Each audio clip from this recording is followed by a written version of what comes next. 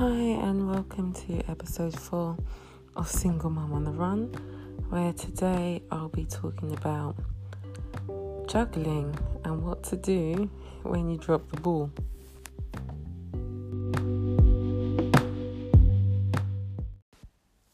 So I did drop the ball. I dropped a few balls this week.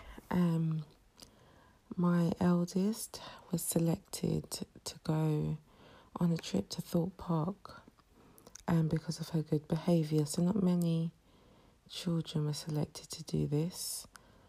Unfortunately, I forgot to pay in time, which means it was fully booked, and she was really, really disappointed.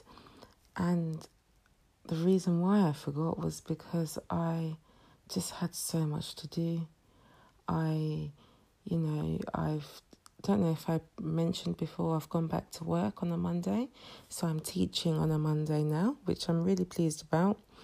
They called me to ask if I would do a day back with my old class, and I've missed it so much, as I've said before, so I was more than happy to. And the children still have all of their after school activities. They play instruments and they go swimming. I also tutor. I'm running 2.5 websites. I say half because my first website, we don't do much with it, but still have to do some things. I'm currently making a book, which I'm really, really excited about. I have, I think, 8 groups on Facebook that people are constantly joining and I have to check and moderate. I'm doing this ClickFunnels challenge. I've signed up to this NLP course. I have a company with another friend that we created. And I'm also puppy sitting for the next 6 weeks or so. And at the same time, I've got all these little bits to remember. So I dropped the ball. My head just wasn't clear. I've just had so many things. And I'm jumping from one thing to another. And all these ideas are just popping up in my head. I've got 2 really, really good ideas that I want to implement, and I will do it. I really want to use the techniques from NLP for teachers, and I also want to use it for children who stammer. As I mentioned before, my youngest, he has a stammer, and just reading about it, I can see how much it's helped. And I've also got an idea for children in the classroom in regards to maths books. So I'm going to bed dreaming about this because I think it's such a good idea and it'll help children who don't have the confidence in maths. So those are my ideas that I want to do. But like I said, I've got 1,000,001 things going already. But I had this light bulb moment today at my allotment. So I also have allotment. I have a plot, which is a bit of a madness to attend to because I've also applied to another one, which is well overgrown. But I'll get that done as well. I like to do a lot of things. So I've got this plot and I still have to work on the back of it. It was really overgrown. Just the width of that back bit. So I started digging today, and then I noticed a few patches on the other side. So I started digging there as well. And then I moved to another bit. I saw a lump of grass like near the raspberries, so I moved to dig there. And then after about 45 minutes, I stepped back and it honestly looked like I hadn't done anything. I was sweating. I had buckets full of weeds to prove that I was doing things. But, I hadn't made any progress. So I stopped. I looked at an area and I decided on a plan. I thought, okay, let me just dig the length to create a pathway. My next step, I'd cover it in black plastic.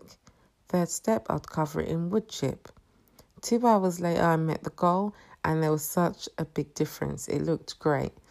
And the difference was that I had clarity. I knew what I was doing and I stuck to it. And as I was doing it, in my head, I was ticking off that mental list, and I saw the progress, and it spurred me on, I wasn't jumping from one thing to another. Nothing distracted me. I knew this is what I had to do, and this is what's going to get done before I went home. And then it just kind of clicked that I need to apply this to my life.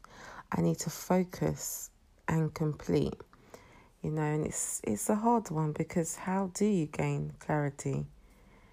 And for me, I have to take time out, and I do think a lot of other people are like me, and you need to take time out, and you have to, it's a hard thought, because if you're a high achiever especially, you want to fill that time with doing things to make you achieve more things. But you have to take time out, because like I said before, when I made that plan, I took time out of my allotment, sat back on my plot, and I took the time out to do this plan. And like I said, in those 2 hours, I achieved so much more than that. That 45 minutes of nothing looked like nothing, but was such hard work. And the worst thing is, the weeds just continually grow back when you go from patch to patch to patch. So it just makes sense just to take time out and focus on one thing. And I know with me, I like to have variety.